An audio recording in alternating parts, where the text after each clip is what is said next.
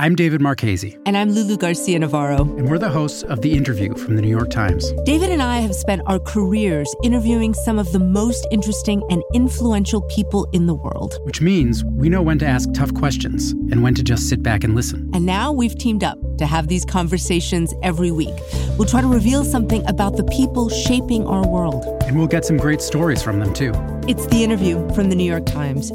Listen wherever you get your podcasts. From the New York Times, I'm Michael Barbaro. It's Monday, July 1st. Here's what you need to know today.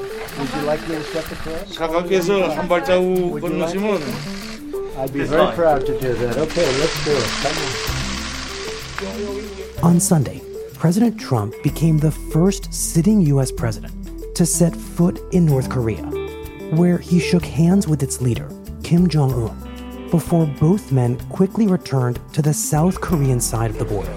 I just want to say that this is my honor. I didn't really expect it. We were in Japan for the G20. We came over and I said, hey, I'm over here. I want to call Chairman Kim.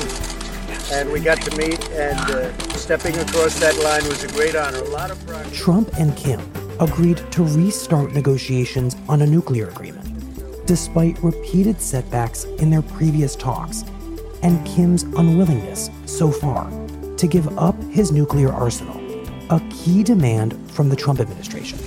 오늘 트럼프 대통령이 분리를 넘어서 우리 땅을 밟는데 사상 처음으로 우리 땅을 밟은 미국 대통령. In remarks after returning to South Korea, Kim praised Trump for a historic gesture of diplomacy, saying, quote, "I believe just looking at this action, it is an expression of his willingness to eliminate all the unfortunate past and open a new future." 다시 말하면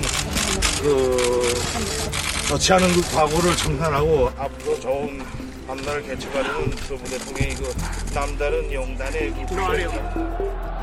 And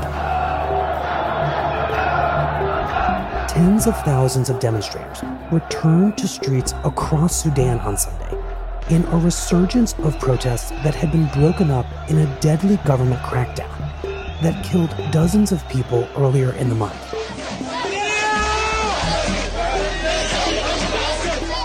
The protesters, who succeeded in bringing down their longtime dictator, Omar al-Bashir, have been demanding a civilian-led government to replace the military-led council that took power after Bashir was ousted.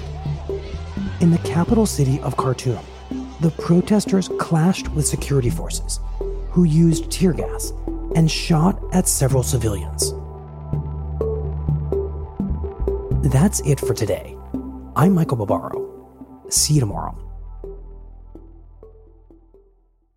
This podcast is supported by the Freedom From Religion Foundation. I'm Ron Reagan, an unabashed atheist, and I'm alarmed by the intrusions of religion into our secular government. That's why I'm asking you to join the Freedom From Religion Foundation, the nation's largest and most effective organization of atheists and agnostics working to keep state and church separate. Phone 1-800-335-4021, 1-800-335-4021, or visit the Freedom From Religion Foundation at ffrf.org. Ron Reagan, lifelong atheist, not afraid of burning in hell.